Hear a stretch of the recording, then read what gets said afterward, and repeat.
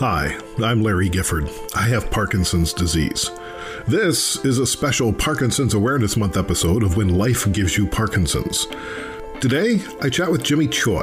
The first time Jimmy and I spoke, I was thinking about doing like this 5 questions things for everybody at the end of the interview. And I always forget to ask people the 5 questions, but I remember to ask Jimmy those 5 questions. And so instead of ending this episode with that, let's kick it off with those 5 questions. All right, knowing what you know now, what advice would you give someone who's diagnosed with Parkinson's today? Educate yourself, but don't over-educate yourself. Great. Okay. That's great advice. Yeah. What are the 3 words you would use to describe your Parkinson's experience?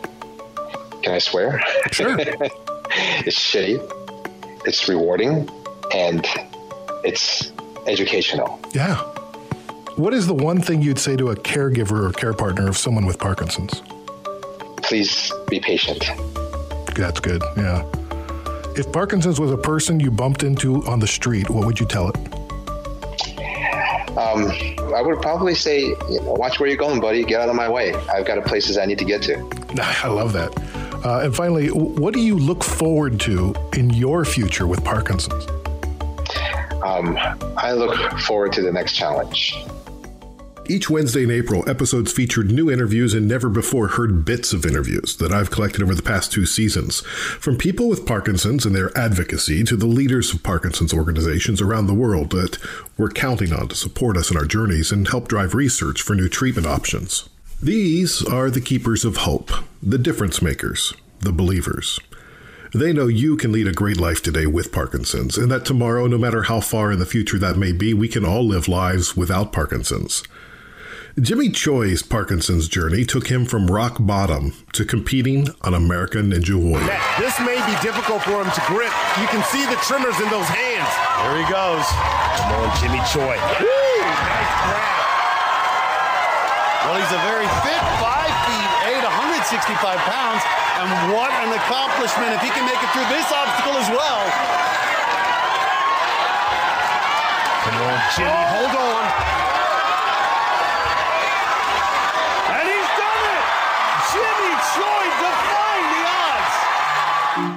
I first talked to Jimmy in February of 2019. Months later, we would meet in New York City as members of the Michael J. Fox Foundation Patient Council. The first part of today's interview is from the first time we ever talked to each other. The back half is from a week ago. We get into coronavirus, DBS, and more. One of the running themes of any conversation with Jimmy is food. He loves it. I love it. So we talk about it a lot. It comes up from the get-go. Jimmy Choi, welcome to When Life Gives You Parkinson's podcast. How you doing? I'm doing well. Hey, Larry, how are you? I'm supposed to ask you about chocolate cake made with mayonnaise. That is the best thing ever. So, what is that about? So there's a chocolate cake here in the Chicago area made by a company called Portillo's, and their secret ingredient for years has been adding a cup of mayonnaise into their mix, and it keeps it moist. And it's very, very good. Jonathan Mackin sends his regards. Yeah, I figured that was him. He says you're quite the foodie. Well, I love to eat, that's for sure. Don't we all, right? Yeah, exactly. I joke all the time. I say, all this exercise I keep claiming is to make myself better as a Parkinson's patient, but it really is just to eat. Oh, so I got to exercise. I can't just do the eating part. Yes, exactly. All right, Jimmy. Well, let's dive into this. I want to start with you, with where you were born. So I always joke about this. I said, just like everything in the 70s, I was made in Taiwan. My son was born in Taiwan. What? Oh, really? Yeah, he was born in Tainan. Okay, I was in Taipei. Okay. I love Taipei, by the way. What a beautiful city. It is. And the food, man. See, now you got me hungry just thinking about it. What's your favorite food there? Mine's the spicy beef noodle soup. Oh, you know what? That's always a go-to. But you know what? I love stinky tofu. Oh, yeah. Well, not too stinky, but I've had the stinky tofu. I've been to the Shilin Night Market. Yes. And I loved it. I mean, what the turnip cakes there were amazing. Yep, the oyster pancakes are great as well. But I'm a sucker for good stinky tofu and the fried ones. What do you remember about your time in Taiwan as a kid? I mean, the things that you remember as a kid is so different, right? Because everything was so big back then. But then when you go back and you're like, holy crap, I lived in this tiny little apartment in here with my two brothers and my parents and my grandmother. My best memories of living in Taiwan is really just how accessible everything is. If we wanted to go to the supermarket, we just walked downstairs. And if we wanted to go, have a snack or go play with our friends, we ran amok in the apartment complex, from door to door, and there were essentially no rules, for how we played, versus when I came to the U.S. and I was just about 10 years old, and if I wanted to go to the store, we had to get in the car, and so we couldn't go anywhere unless someone was there to drive us. If we wanted to go to our friend's house, we couldn't go without supervision because you have to walk or bike, quite the distance to get there. It was a big culture shock for me. The move from Taiwan to the U.S. was back in 1985. Jimmy's grandparents were there already. I asked him what his parents were like back then.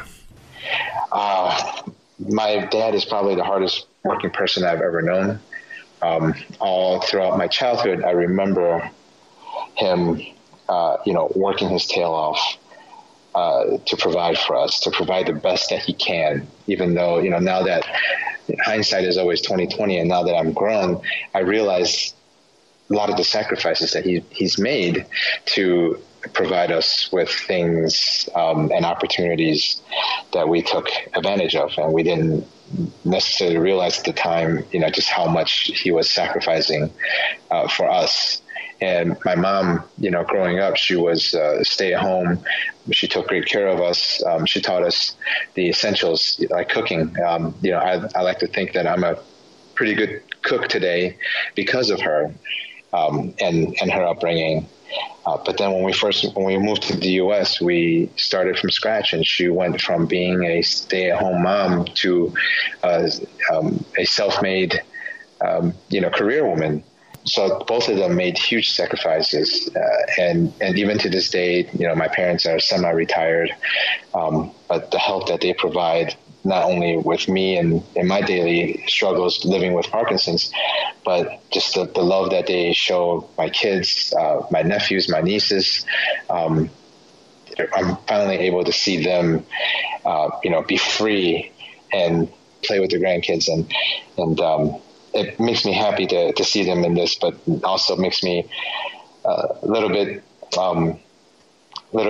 sad that they worked so hard to provide for me and my brothers that they didn't get to enjoy, life as younger adults. After they moved to the U.S., Jimmy's dad soon started his own restaurant point-of-sales company selling computer systems for restaurants. In 1985, no one had ever heard of computers in restaurants. This was gutsy, risky, bold, very Ninja Warrior-like. His mom, the bookkeeper of the family business. What did you want to be when you were growing up? I wanted to be a lawyer when I grew up. Did you have like a little briefcase when you were 10 years old? I didn't have a briefcase, but talking to my grandfather at the time, he's like, the way you talk, the way you debate with your brothers and other family members and friends, you'd be a really good lawyer.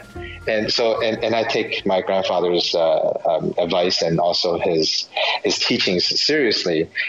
So that's what I did. I convinced myself that I wanted to be a lawyer when I grew up. Now, that all changed when I went into high school and realized how much work it took to become a lawyer. And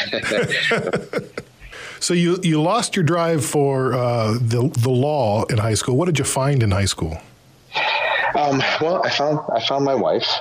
She's a high school sweetheart of mine. But I think what I did find was that I really enjoyed dabbling with computers. My brothers and I, we were I guess you can consider back in the 80s, the Commodore 64 kids, right? And the Apple IIe kids. I was right there with you. Yeah.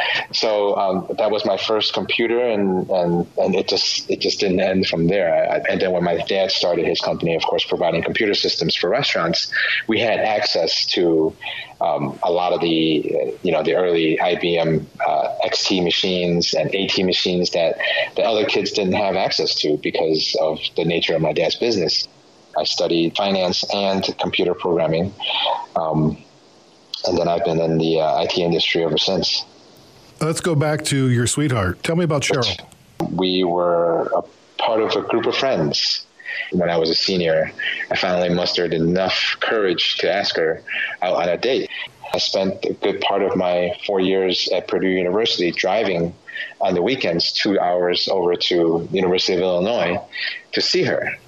And we kept that up all the way through college.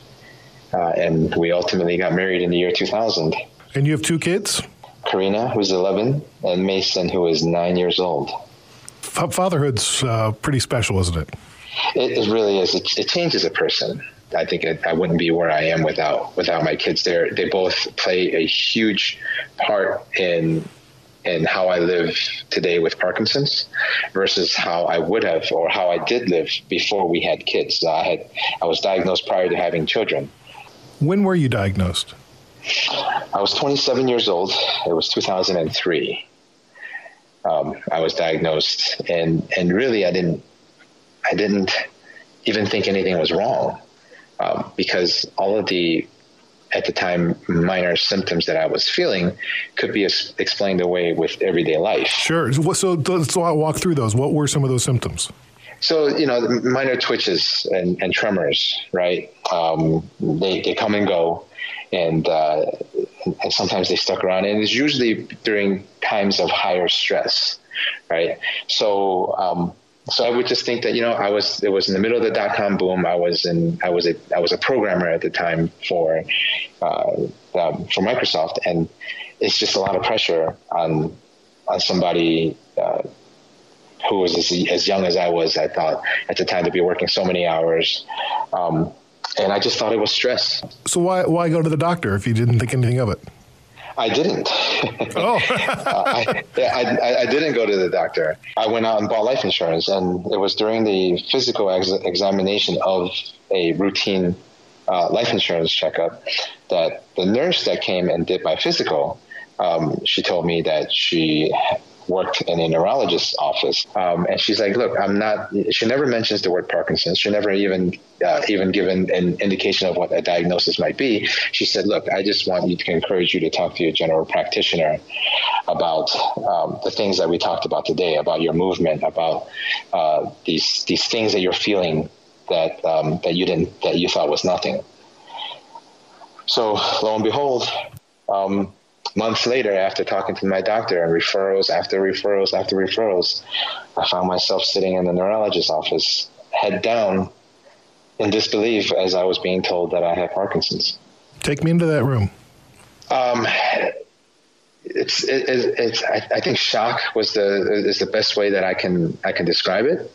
I was so sure that nothing was wrong. And up until this point, I was so sure that it was stress. It was playing a lot of golf that caused the rigidity and the stiffness that I was feeling. I was so sure that they're going to tell me that, hey, you know what, just take it easy for a little bit. Go take a vacation. You're going to be fine. I was not expecting Parkinson's. It was the furthest word from my mind to be expecting, and it was just shock and disbelief at the diagnosis. I mean, how could it be? Are you sure? And I think I even swore at my doctor. And I'm like, you're effing crazy, right? Because for me, what I knew about Parkinson's was it is an old person's disease. There's no way a person who's 27 years old can possibly have it. So I think I went directly into denial. Who did you tell first? Nobody, not even my wife. I kept it from her for a good 3 months after my initial diagnosis. Wow. So you just held on to that. What was that like? What was that like going through every day, just having that secret? It slowly burrowed its way out from the inside, because now I've come to the realization of the diagnosis. Then now everything that I was feeling is all of a sudden being amplified. Anything that was not normal in my daily life, I'm thinking, is this the Parkinson's? Is this the Parkinson's? Or is it just something else? And ultimately, it just started to just dig and dig and dig. And I came to the point where I agreed with my doctor that I would try to take medication and see if I can continue to live the life that I know by masking a lot of these symptoms. And it was at that point that I finally had to tell her, because then she'd be wondering, well, why are you taking these medications and what is it for? So only until then was just when I decided I needed to tell her. What was the fear that you had? It was a fear of the unknown, really. I was 27 years old. To me, I have a whole lifetime ahead of me. And Cheryl and I were talking about kids at that time. And I'm like, well, how am I supposed to raise a family living with Parkinson's? Because the first thing you do is your mind takes you, fast forwards you to what you think you know about Parkinson's, right? Which again, in my mind, it was it's a disease for an old person, and it was a disease that robs you of your ability to move and Cheryl would have to weigh it on me hand and foot, and she'd have to care for me. And since I was diagnosed at such a young age, would that happen sooner or later? I just didn't know. And that was my biggest fear, was just not knowing what's going to happen. Yeah, I think that uncertainty is what gets us all. Like I went there too. I flashed forward into the future, and I'm like, I don't want to be a burden to my family.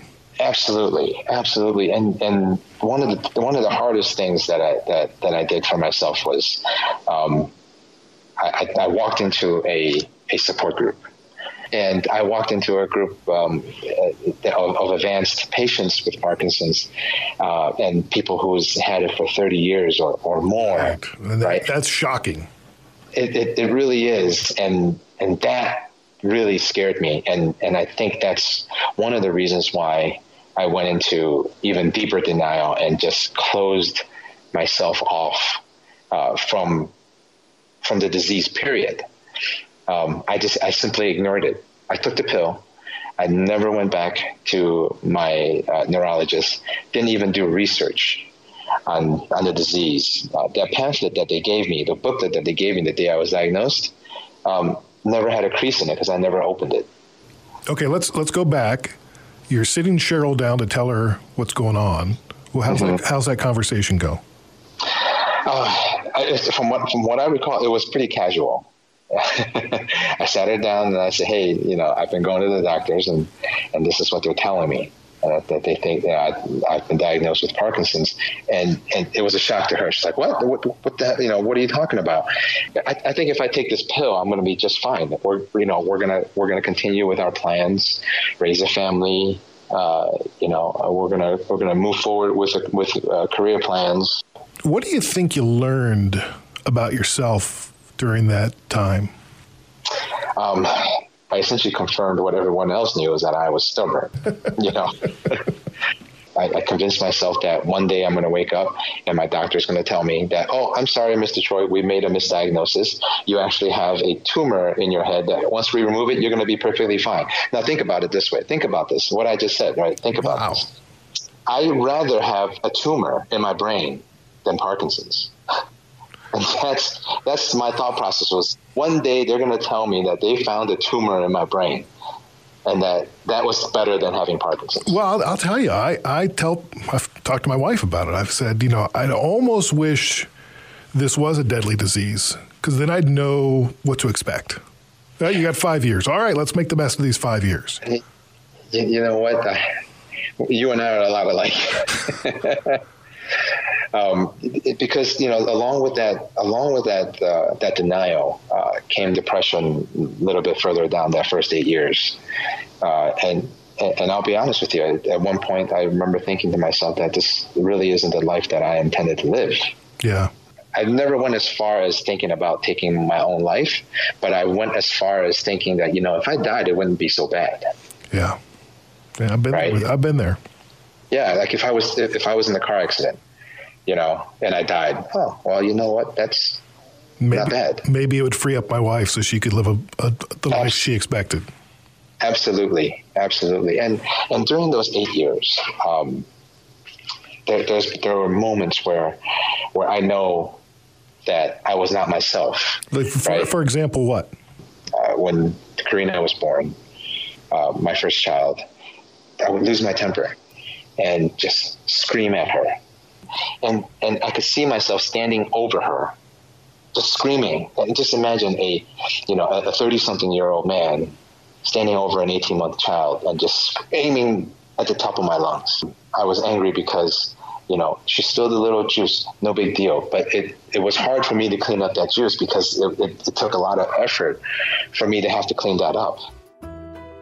Jimmy gained a lot of weight during those 8 years. He was inactive, inattentive, started walking with a cane. He admits he wasn't a very engaged husband or father. I was walking down the stairs with my then 8-month-old son. His name is Mason, and we fell down the stairs. What? Yeah, the two of us fell down an entire flight of stairs. Oh. As a dad, that's got to be. It's a nightmare. It is. It really is. And the other worst part about this is that my wife and my daughter witnessed the fall. Oh my God. They watched as we tumbled down these stairs. Thank goodness Mason was okay. He was fine. But that was my moment. That was my rock bottom moment. I had to make a decision then and there, what I was going to do with my life. Am I going to try to be the dad and the husband that my family deserves, or am I really just throwing in the towel? And you chose?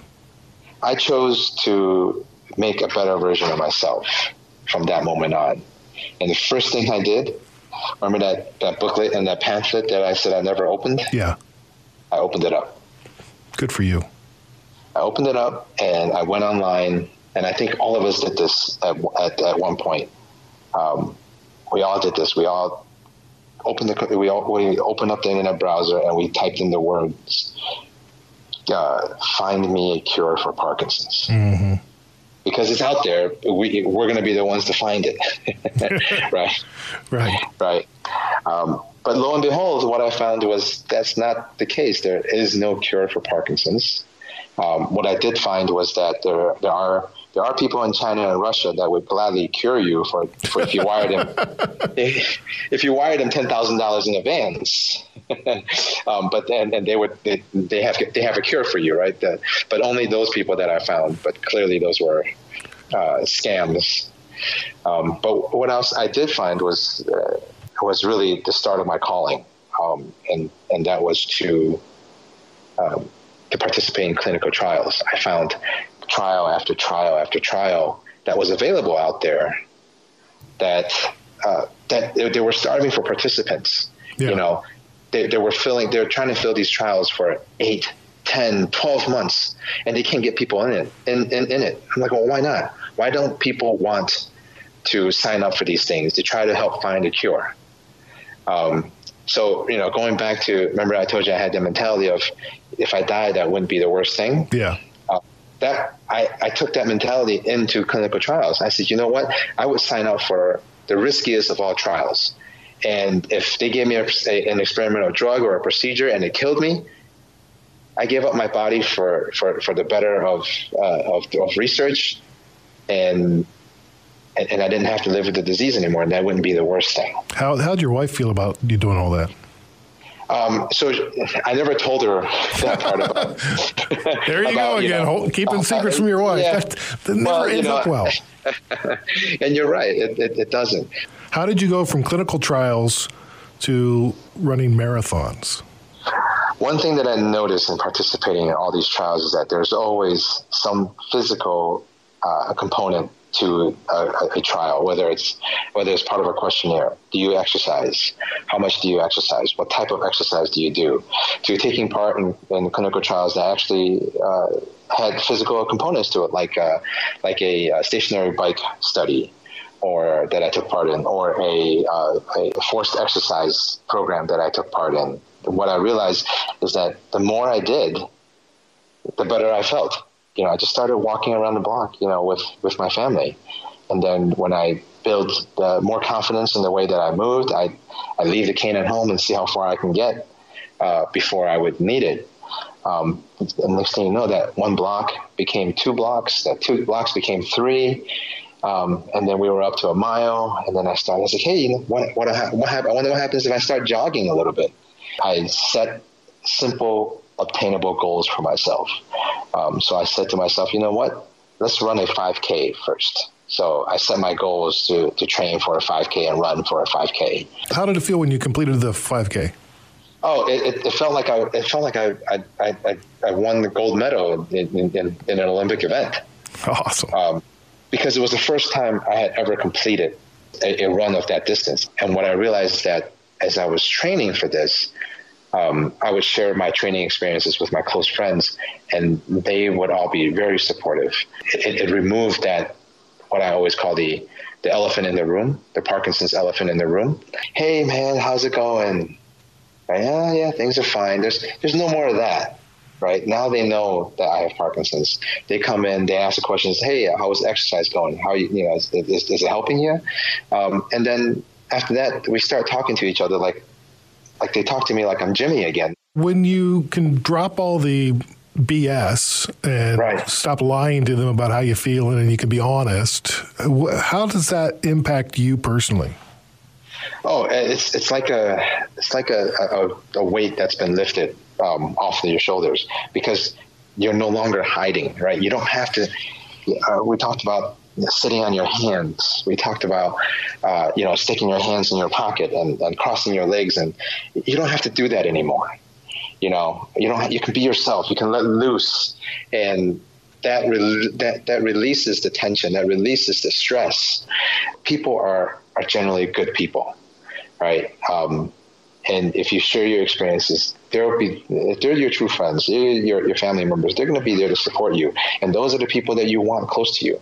You need the positivity. You need the support that you would get from those who are willing to hang out with you, regardless of what condition you have. So the 5K turned into 100 half marathons or more, 15 marathons, an ultra marathon, raised over $250,000 for charity. The first thing that I want people to understand is that it didn't come overnight.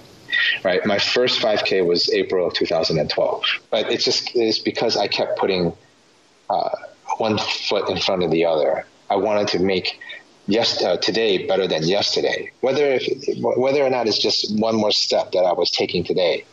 It just had to be more than yesterday. At least that's my goal. Many times, more often than not, I fail that goal. Right. But my mentality is to come back the next day and try again. How's Cheryl adapting to being a care partner? She is my greatest cheerleader, and I think she has taken on the role like a champ. And I heard her talking about this with other people, that the tendency for caregivers is to help their partner with everything, right? Oh, here, let me cut that steak for you. Or here, let me help you tie your shoes. Or let me help you do this and that. But Cheryl's attitude is, you know what? Jimmy's a big boy. Let him try it. Let him fail. And let him ask for help. Okay? Because if I didn't try things for myself, again, going back to the attitude of, if I didn't try for myself, how do I really know that I can't do it if I don't try for myself? Okay. What secret are you keeping from her today? I'm not keeping any secrets from her today. For all of my activities is an open book for her. My treatment plans is an open book. everything we do together. Since our first chat, Jimmy's retired from his job. He was this close from getting DBS surgery, and his daughter Karina appeared on American Ninja Warrior Jr. I caught up with him recently, and he answered questions for my son Henry, who's a big fan of Ninja Warrior and Jimmy Choi, and has been honing his ninja skills at the Momentum Ninja Training Center in Port Coquitlam, British Columbia. Yeah, what you got? Fire away. How do you do the spider wall? The spider wall? Yeah. So when you get in there, here, let me stand up. When you actually get into that wall, you want to make sure your hands are actually facing down.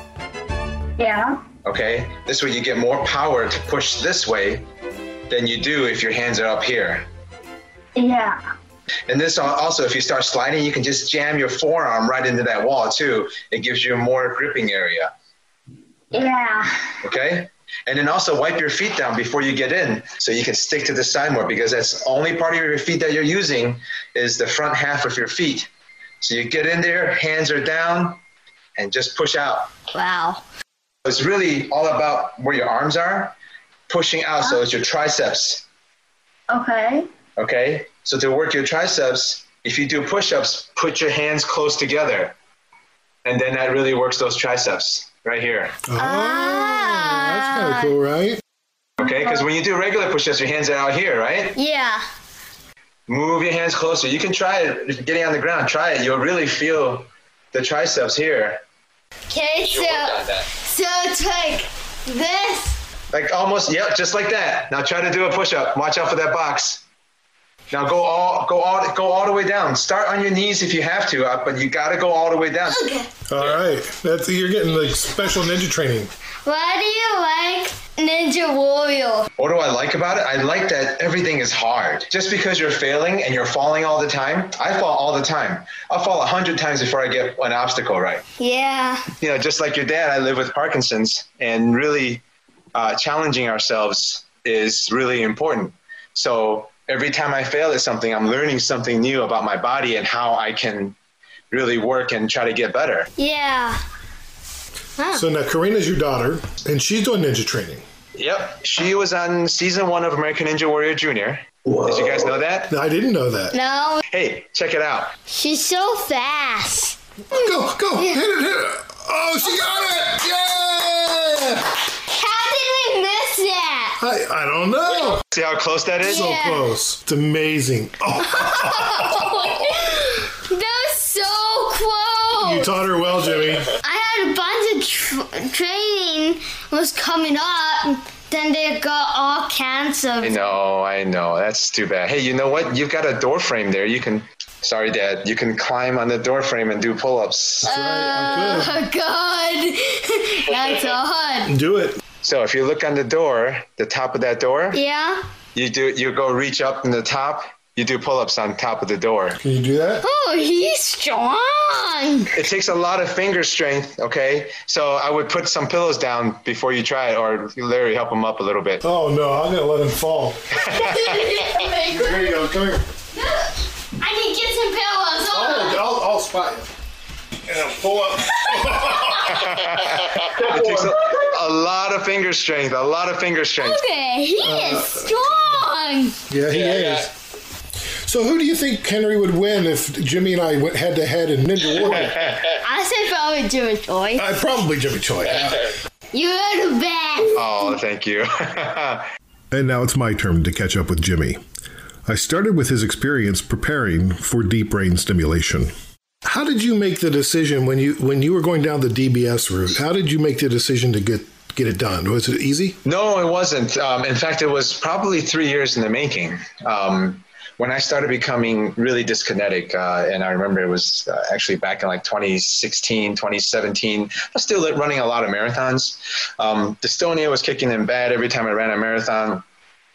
When I started Ninja Warrior training, I just couldn't keep my body still, and it was absolutely impossible to do precision obstacles. Later, I realized that I need to take more medicine. I need to take more meds, and it's just going to make the dyskinesia worse.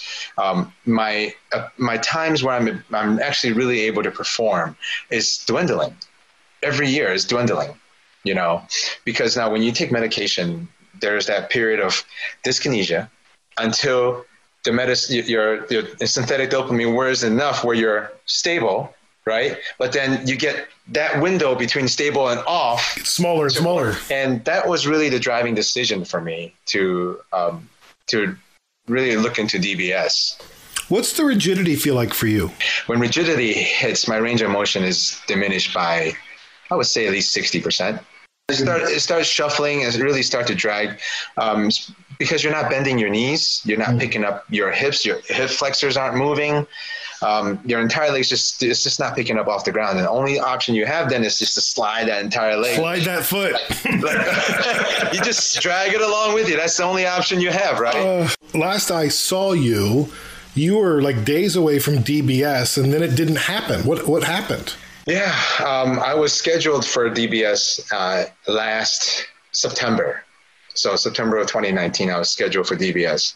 All the paperwork was done, all the approvals were done, insurance, everything was done, and I'm ready to go. And then just right about towards the end of July, one of my good friends turned me on to this new tactile stimulation trial that's happening. And it's not even a trial. It's a pilot program, really. And this is run out of Stanford in California by Dr. Peter Tass. Him and his team over there have this external electrical stimulator that basically is supposed to mimic the effects of deep brain stimulation, except on a much lower frequency and a much lower voltage. Okay, so it's to the point where they deliver it from outside of the body. So it's non-invasive. And how do they do it? It's like magic gloves, right? Yeah, so we put on these gloves and all this, the stimulation, goes through the hands. And just like any type of experimental treatment, there's good and bad to it, right? The good thing is I happen to experience a lot of benefits from it in terms of my symptoms, my overall movement, my brain to muscle connection. A lot of that has improved. In fact, my right leg has not tremored since last August. I mean, that's gone. It hasn't moved on its own since last August. How do you use them? How often? How long? This is the downside, because you got to put these gloves on, and they are pretty gnarly in terms of their size and the comfort level when you put them on, and you have to wear them for 4 hours a day. Whoa. Yeah. So here's the trade-off, right? And 4 hours a day, some people are doing it while they're asleep. Some people are doing it when they're awake only. I do it typically when I'm awake. And because I mentioned I've been retired now, I have a lot of time at home. When the kids were off at school, I had time to sit there and just do it. If you have constipation, you could just do it while you're on the toilet. Yeah, absolutely. And when I'm flying, I just put it on and I'm on the airplane and I'll do it. Remember when we used to be able to fly? Yeah. How long ago was that?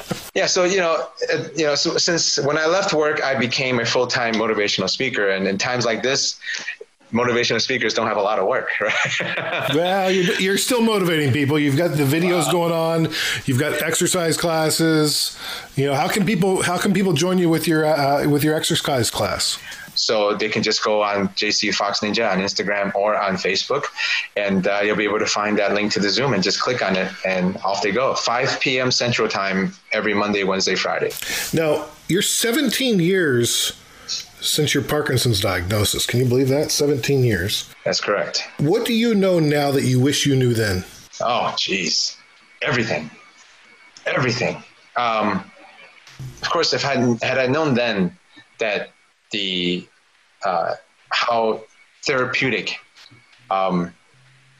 exercises and how really mentally healing having a really close inner circle is when it comes to support and when it comes to people that you share information with that are like-minded, okay? Having that as a support system, as that inner circle, is probably right up there with exercise for me. You can't have one without the other, for me at least, right? Exercise is going to help you move better, but you're not going to have the motivation to do the exercise if you don't have that support system that surrounds you. You know, I mean, you asked the question about COVID-19 and how we're all dealing with during this pandemic. I don't think I would be able to keep myself motivated to exercise and work out every day, sitting at home with everybody in the house, and not being able to go to the gym if there weren't other people out there pushing me and say, hey, Jimmy, what are you doing today in terms of exercise? What are we going to do today? And that's the key there, is what are we going to do today, right? It's not just me or you. It's what are we going to do? Well, let's go out there and kick some ass. That's what we're going to do. Yeah, what I like to do, I like to log on to your exercise class and then log on to Tim Hague's exercise class and just do the warm-up. But hey, we all got to start somewhere, right? And let's be honest. Some of these warm-ups aren't warm-ups. They are exercise circuits in their own. Yeah, I know. I was going to talk to you about that. Can you just keep it a warm-up? I just respect the hell out of you and everything you're doing. Keep doing what you're doing. You're really inspiring the whole community. Thank you, man. I really appreciate that. I put a lot of these videos out, and everybody, I think everybody understands now that I get about a few hours a day where I'm really moving at my top percent, top shape, and I just take that opportunity to make these videos. Okay, yeah, I love to share them, and they're kind of show offy, right? But who cares, right? I am showing off because it is an achievement for me to be able to do these things. I want to talk about coronavirus and how it's impacting you and self-isolation, and you getting enough exercise. I worry about you, Jimmy. No, I mean, as far as the coronavirus is concerned, being home is no different for me, at least for the past year. So I'm fortunate from the sense where I'm actually used to being home. My wife still works, and I stay at home. I take care of the kids after school and things like that. So none of that really has changed, other than that they're here during the day now. Right. And then there's e-learning. So e-learning doesn't take a lot of the day, but now I find ways to keep my kids busy. I've been trying to teach my son how to cook lately. Well, you're a good cook. So what are you cooking these days? I make everything from Asian inspired to Italian inspired. Lots of noodles. Then I'm hearing noodles. Yeah, you've got noodles. I also make tacos, and I also make fusion tacos. So it's not just like your typical. Like I take oxtail, right, and I braise it Asian style. But then I use that as the meat for the taco itself. But I'll serve the taco traditional Mexican style with cilantro and onion, like no cheese, no lettuce, none of that stuff, right? But then I also make my own like guacamole mayo sauce to go on top of that, just to give it a little kick. And then for a little crunch, you throw some pork rinds on top. What I've been doing more, because since I'm home more, is I'm smoking meats now. So like I do a smoked chicken, or we'll you pull out the grill more. It's like I feel like it's just sort of like my happy place. Yeah. Well, unfortunately in Chicago it's been cold, so we haven't been able to get out much. I do have a smoker, and I'm anxious to start breaking that out. When we spoke and you were going to get DBS, you're like, I can't compete anymore on American Ninja Warrior. But now you're not getting DBS. Might we see a return of Jimmy Choi to American Ninja Warrior? You might. So if they will have me, I'm more than happy to make another attempt. Is Karina still competing? Oh yeah, absolutely. She's on the elite team. We both competed in the there's a National Ninja League, and we both competed in the World Finals in February before everything got shut down. So yeah, she's still going at it. She absolutely loves it. She's always hanging on this stuff back here that I've got in my basement. In fact, sometimes I wake up in the morning and she's got something set up, and she's like, "Dad, why don't you go try it?" And she's challenging me and pushing me. And I'll be honest, some of the stuff that she puts up, I can't do just because I'm like 3 times her weight. Yeah, I can barely make coffee in the morning, Jimmy. That's why you get those automatic machines. I'm challenging myself. I'm testing myself. Awesome. I'm holding the glass pitcher under the water, hoping I don't break it. Oh man, yeah. That drill of bringing your cup of coffee from the coffee machine. over to the table every morning? Earlier this week, I had bare feet, and I was doing that, and I burned my feet because the coffee just spilled out of the cup. Yeah, I've broken a lot of glasses because I dropped them. I've broken, I spilled a lot of milk. I spilled a lot of coffee, cartons of eggs.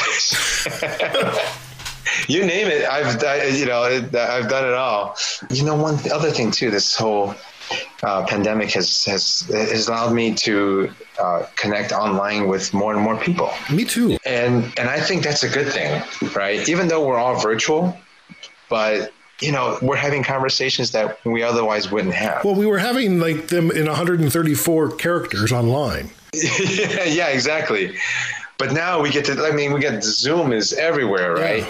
Yeah. We get to have coffee with Tim Hague. How awesome is that, right? Yeah, how awesome is that? You can listen to him tell stories out of his book and get a little deeper into it, because now you have the anecdotes behind what's written in the book, right? So you get to you hang out with Kathleen Keto, right? Yeah. She does coffee time. She reads books and just tells stories. And we come up with stupid stuff like trying to break that world record. That was great. So tell me about real quick. Tell us about the world record. And now, are you in the Guinness? Is it officially a world record? Not yet. So to back it up, Bill Bucklew, myself, Peter Leach, and Eric Johnson, the four of us got together and how can, with everything being canceled for Parkinson's Awareness Month, how can we bring awareness to other people? And that's how we came up with the idea. And to be honest, the idea came up in the last week of March. So we're like, hey, how do we do this? Now, how do we do it with no budget?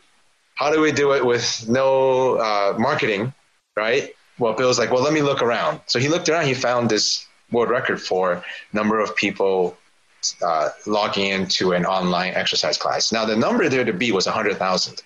Okay. Now, at the same time, while we were looking, we also found another record, which is the number of people doing an online exercise simultaneously.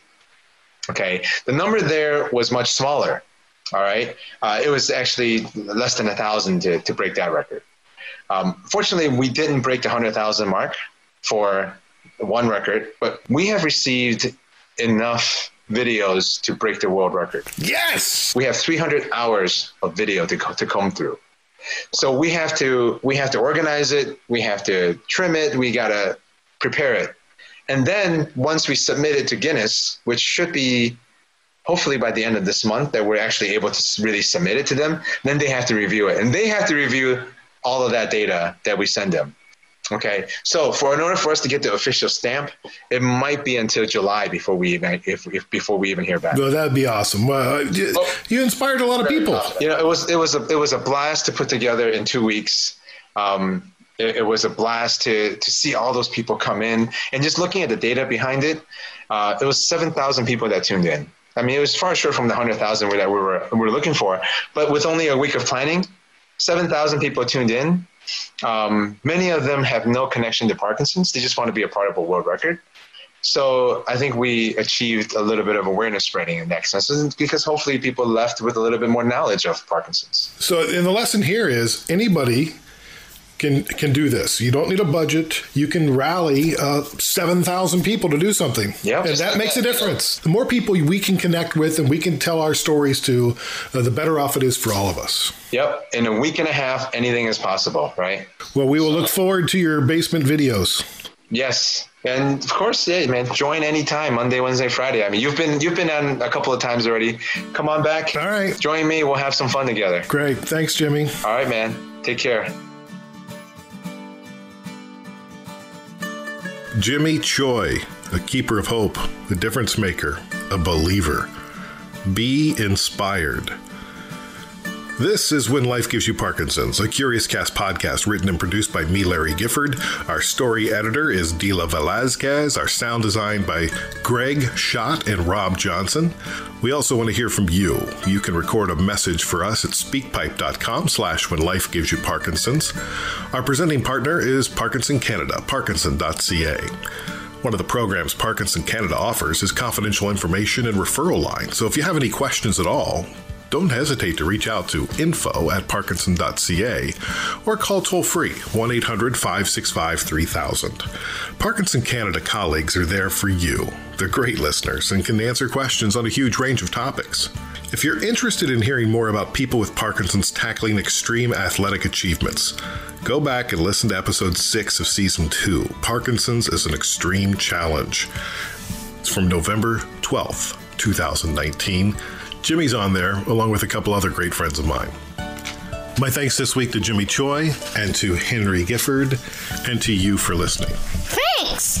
I think Jimmy Choi's the best, and he's the best because he trains me sometimes. Bye, everybody! Special thanks to our promotional partners, Spotlight YOPD, the only organization in the world with the singular focus of raising awareness of young onset Parkinson's disease. You can find out more about it at spotlightyopd.org. In the U.S., Parkinson's IQ Plus U. This is a free series of Parkinson's events from the Michael J. Fox Foundation to educate and empower people with Parkinson's and their partners. So now these events have been postponed due to COVID-19. We're doing some of it online. Last week, I was the host of a webinar around telemedicine with Dr. Ray Dorsey and Dr. Jamie Martin. It's great. 1,500 people showed up. It's free. You can still get it. Go to michaeljfox.org. Interested in learning more about Parkinson's and connecting to the community? I encourage you to save the date for the 6th World Parkinson Congress, also known as the WPC 2022, to be held June 7th to 10th in Barcelona, Spain in 2022. We should be able to travel by then. Good Lord. It's the only totally inclusive scientific conference which opens its doors to people with Parkinson's and their families. We'll be there, Rebecca, Henry, and I. You should come join us. Come on. Make plans now. Learn more at WPC2022.org. Thank you for listening. Please take a moment to subscribe to this podcast on Apple Podcasts, Spotify, CastBox, wherever you listen to podcasts. While you're there, give the show a 5-star rating. Please share in the comments why you like the podcast. And if there's a specific episode that really resonates with you, can I ask a favor? Can you go to that episode and share it with your social media or email it to your friends? Share this stuff. Use this as inspiration. So maybe you want to send it to your family because it's representative of something that you're feeling but you can't explain, so they can listen to it and then you can talk about it. I want people to share the pod. Please. On the next episode, Rebecca and I, just the two of us, will catch up with you on our Parkinson's journey. If you've got any questions for us, please reach out. On social media, it's at Parkinson's Pod on Facebook, Twitter, and Instagram. You can also email us, parkinsonspod@curiouscast.ca. Make sure you wash your hands, stay sanitary. Happy coronavirus! It's a fun sound, but have fun staying inside with your parents. Keep positive. Keep positive. Keep listening. Keep exercising. We'll talk to you next time. Talk to you next time. Love everybody.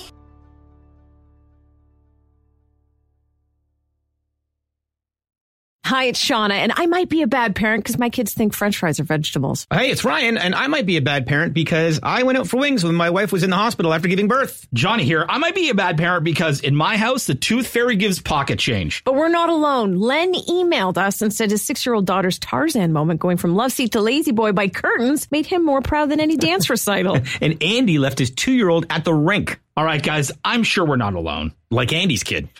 For stories and confessions like this, make sure you check out our podcast. It's called Bad Parents, and it's available wherever you get your podcasts. I left a glove at the rink.